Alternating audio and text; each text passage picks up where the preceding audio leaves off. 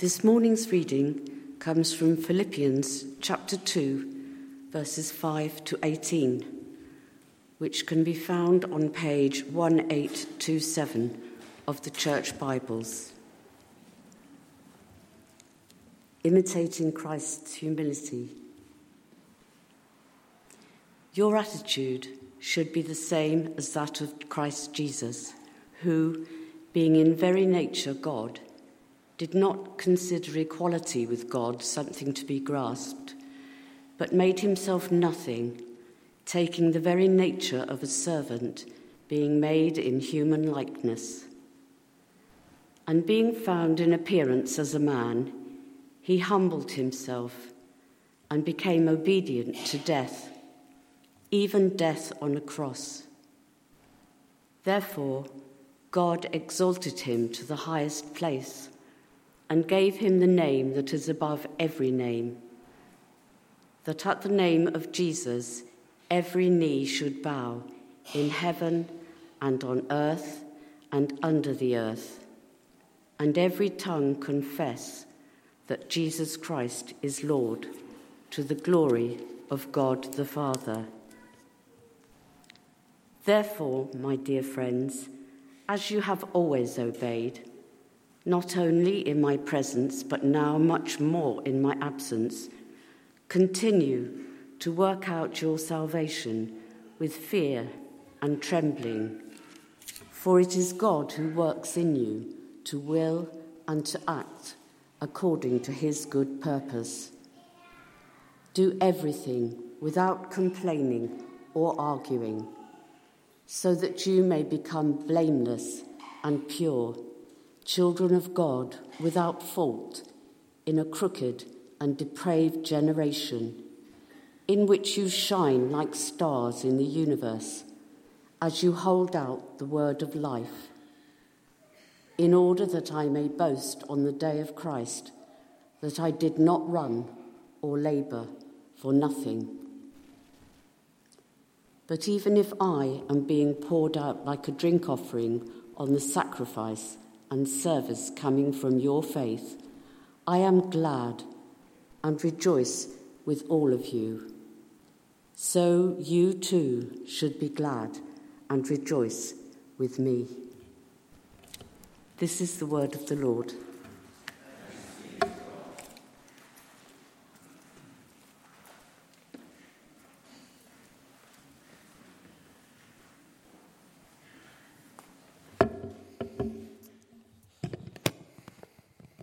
Mo, thank you very much for reading that for us. Good morning, everybody. If we've not met, my name's Tom. I've been away for a couple of weeks, so it's good to be back. And we've had more sunshine in the last half an hour than we had in Devon in 2 weeks. So as we're going to see, I think the Lord's been teaching me a lot about humility.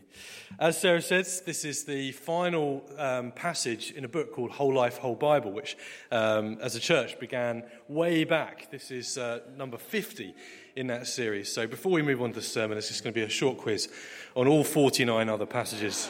I don't know why you're laughing. No, you're joking. Let's pray, shall we? Jesus, thank you so much. You are a humble King. You are God Almighty, the one through whom and for whom all things were made. And yet you loved this world that you made so much, including each of us. You humbled yourself even to death on a cross, that we might receive your gift of new life and love, that we might know you and know your promises for us.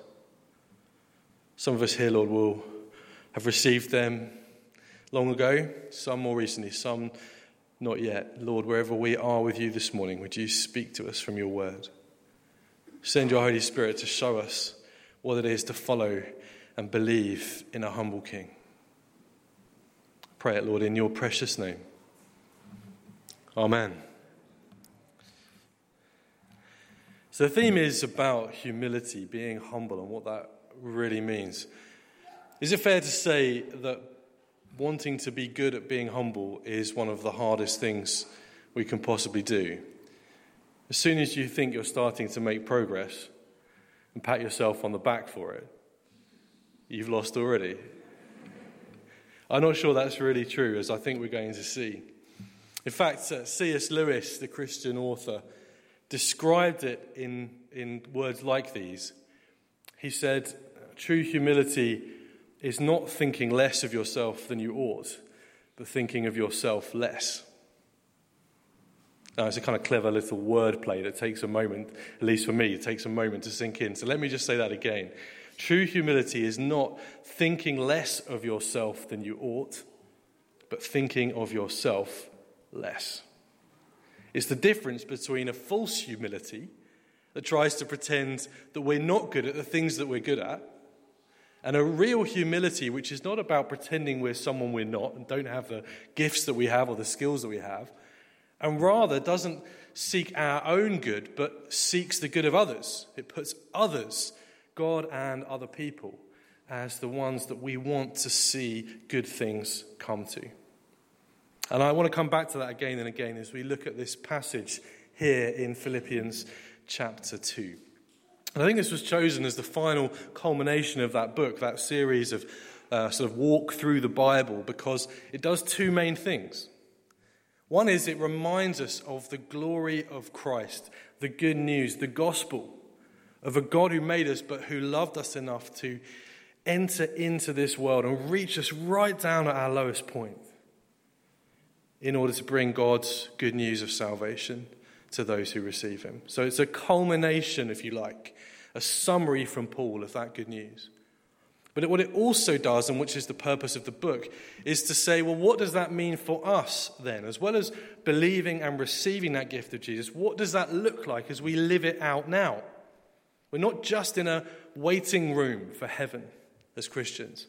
We're not just to bunker down and just try and avoid all contact with the world until Jesus comes again. Jesus calls us to live in a certain way in response to what he's done. And this passage, as we're going to see, is a key part of understanding what that should look like for us. If we're going to call ourselves Christians and followers of Jesus, what does that look like? So those are the two things this morning, a reminder of what Jesus has done for us, and then a call for how to live faithfully in response. The first thing we see is Jesus, the humble King. Paul puts it in these words, although he may have been using an early hymn. A lot of people think that where Paul quotes from here is actually a song that these early followers of Jesus might have sung in their gathering. Something in the wording of it is different to Paul's normal way of writing, and it has a poetic feel to it, a rhythm to it. And he said that, as Mose read it for us, Jesus, who, being in very nature God, did not consider equality with God something to be grasped. Paul uses a word there from the world of, this is going to surprise you, professional wrestling. Did you realize? Not WWE, not Hulk Hogan and The Rock, but the wrestling of the time, which was a big sport 2,000 or so years ago in that part of the world around Mediterranean, Greek wrestling. And Paul uses a word from that arena, which is fascinating. That word which actually English translations find quite hard to translate. So you may have noticed the one on the screen and the one that was read, both NIV translations, but over time trying to find a way of describing it's not easy. But it does have that sense of clinging on to. You think of wrestlers holding on to each other as they're wrestling on the podium. And the word that Paul uses is the word for that. Something to cling on to, something to hold on to tightly. That Jesus didn't consider his status as God, one with the Father in heaven and in glory, as something to cling on to. But he gave it up. He had everything. He is everything. He is the Alpha and the Omega, the King of Kings and the Lord of Lords, enjoying the glory and the worship of heaven. And yet he didn't cling on to it. He laid it down. Paul goes on, he made himself nothing, taking the very nature of a servant, being made in human likeness and being found in appearance as a man. He humbled himself and became obedient to death, even death on a cross. From the heights of heaven, the glory of who God is, Jesus laid that down in order to meet us at our very worst. He didn't say, look, you're the ones who've turned away. You're the ones who said no to me. You're the ones who've denied that I even exist, your creator. Let's meet halfway. No, he came all the way to the very bottom, the worst of what humanity had to offer, in order to meet us there, to lift us back. He humbled himself to death, Paul says, even death on a cross. Now, I think that often we hear that and think about, yes, just how painful that death must have been. And it was horrific. When you die executed on a cross, you die from suffocation. Your body falls and hangs on the nails and you can't breathe, and you have to lift yourself up to take a breath against the nails through your hands, your feet. And then having to quickly grasp the breath, you fall back down again and keep going until your body has no strength left in it to lift you that final time. It is a brutally, horrifically designed instrument of torture. So understandably, we hear about Jesus humbling himself to death, even death on a cross, and we think, wow, Lord, you humble yourself so far that you were prepared to take on such a painful death for us. But I'm not entirely convinced that that's Paul's point. That what he has in mind primarily is not the pain of the cross. It's the shame of the cross. Back in Deuteronomy, which Paul would have been very familiar with as a very learned Jewish man, Deuteronomy says, "Cursed is the man who hangs on the tree." To die in that way for a Jewish man is not just brutally painful, it's horrendously shameful. It's a form of death which became associated with being cut off from God. God cannot love someone if he allows them to die in that way. There is a shame attached to it as well as great pain. So when Paul says that Jesus humbled himself even to death on a cross, he's not only talking about the pain, he's remembering the shame that Jesus bore for us. That's how far he chose to come. That's how far he went to love you and me. But therefore, Paul says, and Paul's therefores are some of the most wonderful words in the Bible. There's that little cheesy thing, isn't there? Whenever you see a therefore, you've got to ask, what's it there for? Paul uses them a lot, and he uses them very powerfully. You can read, in fact, if you read through the letter of Romans, you'll get 11 chapters before you then get a therefore. Therefore, Paul says, God exalted him to the highest place and gave him the name that is above every name, that at the name of Jesus every knee should bow, in heaven and on earth and under the earth, and every tongue confess that Jesus Christ is Lord, to the glory of God the Father. He humbled himself to the lowest of lows. He chose the pain and the shame of the cross to bring salvation to the very people who put him there. And therefore, the Father has highly exalted him as the name above all names in glory in heaven. From the heights of heaven to the lowest of lows, rescuing a people who turn their back on him, who now simply by putting our faith in him, he lifts with him to the heights and glories of heaven. Therefore, God has exalted him. That is what Jesus has done. He is our humble King. He didn't think less of himself than he ought. He didn't deny who he was. When people declared who he was, he accepted it. He received it. He knew he was the Son of God. He knew what he deserved. He didn't get a thank the Lord we didn't get a British Jesus. Who do you say I am? You're the Messiah. Oh no, don't. He knew who he was. Jesus' humility, which took him to the cross, was not thinking less of himself. It was that he thought of himself less and thought of us more. That's real humility. Putting others first, even and perhaps especially when they don't deserve it. Jesus is our humble King. And that is wonderful, great news. That is the heart of the gospel, that when we had sinned and fallen, Jesus reached us at our lowest place, took that pain, that punishment, that shame on himself, so that all we need to do is believe and trust that he's done it, and he will bring his forgiveness and share his new life and pour out his Holy Spirit and give us the promise of eternity and new life with him now. That's the gospel. That's the good news. But there's a little sentence right at the start of that passage, which I skipped over, and I want to go back to. Because that in itself is wonderful, blessed, glorious good news. And it's all about Jesus. And the gospel is all about Jesus. It's not about what we do. It's all about what he's done. But, therefore, there is an imperative for us for how we live in response. And it's right there at the very beginning of that little passage from Paul. Verse 5. Your attitude should be the same as that of Christ Jesus. It's like this wonderful picture and portrait of what Jesus has done. And I'm there, I'm clapping, and I'm, yes, high-fiving in heaven. And thank you, Lord, for all these amazing things you've done. And then Paul drops that on you and says, yeah, so therefore, so should you. And that's where it gets a lot harder. In fact, that's something that we cannot do for ourselves. As hard as we might try, as loving as we might be, as generous and kind as we can, we need God's help to have that same attitude. We don't have to do what Jesus has done. He's done it once and for all. That sacrifice on the cross, that was it.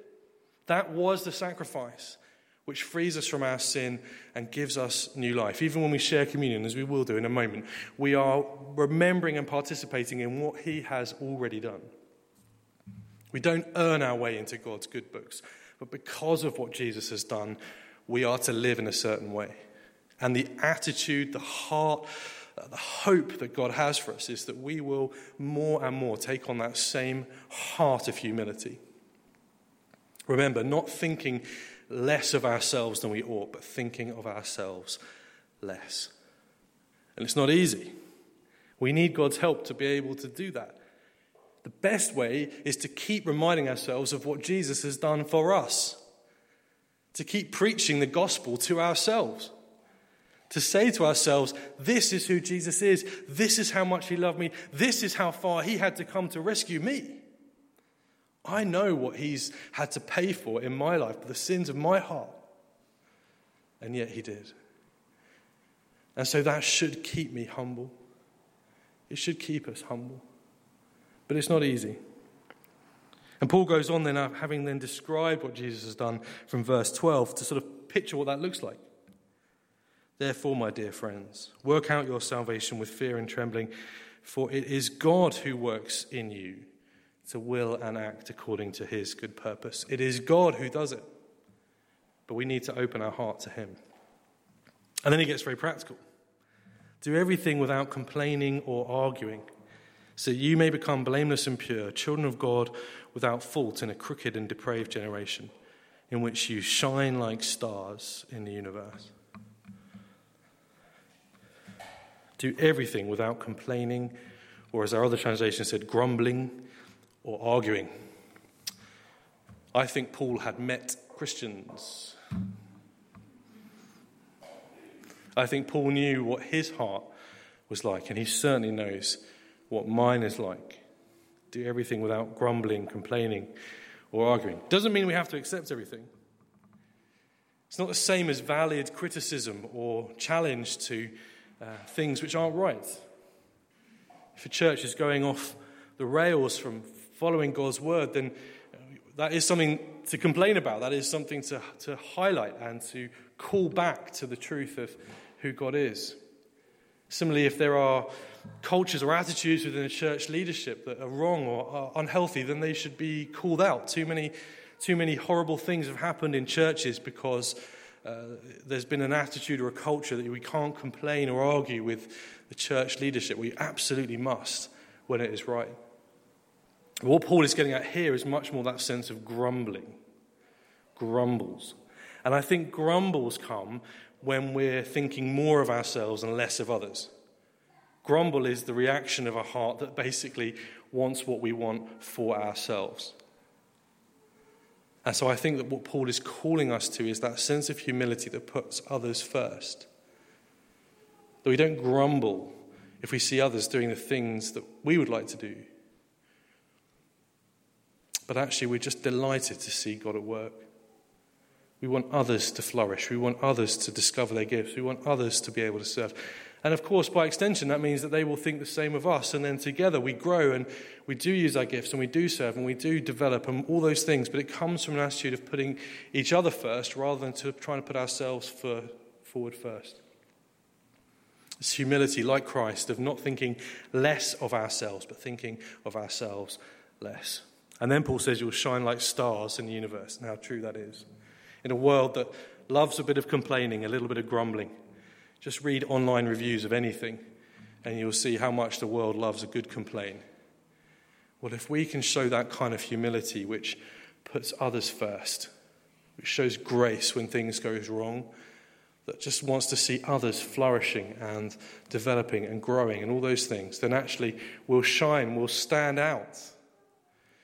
Unfortunately, too often as Christians, we end up with a reputation of being a bit holier than thou. I don't know, sometimes it may be deserved, sometimes it might not be, but it's often the reputation that we have. That we think of ourselves somehow as better than other people, but the whole point of the gospel is that we're not. The church is not a club for perfect people. It's a hospital for the sick. One person put it to me as, we're just one beggar showing another beggar where the bread is.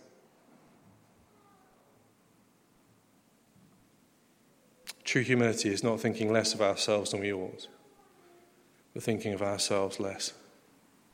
And the way to do it is to keep reminding ourselves of the humble King that we follow, who gave up the heights of heaven in order to meet us, frankly, in the gutter, that he might grab us, lift us, and take us to be with him, because he loves us so much. So let's pray.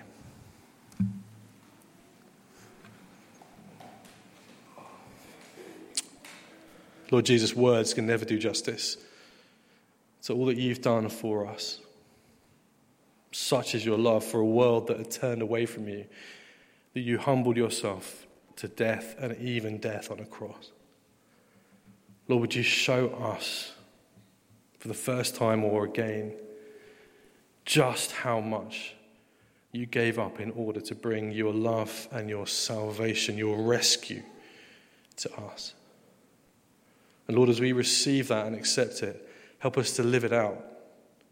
Would you be at work in our hearts to make us more and more like Jesus in our attitude towards others? Humble, loving, generous, putting others first. But we really need your help to do that. So please, would you help us? We ask it in Jesus' name. Amen.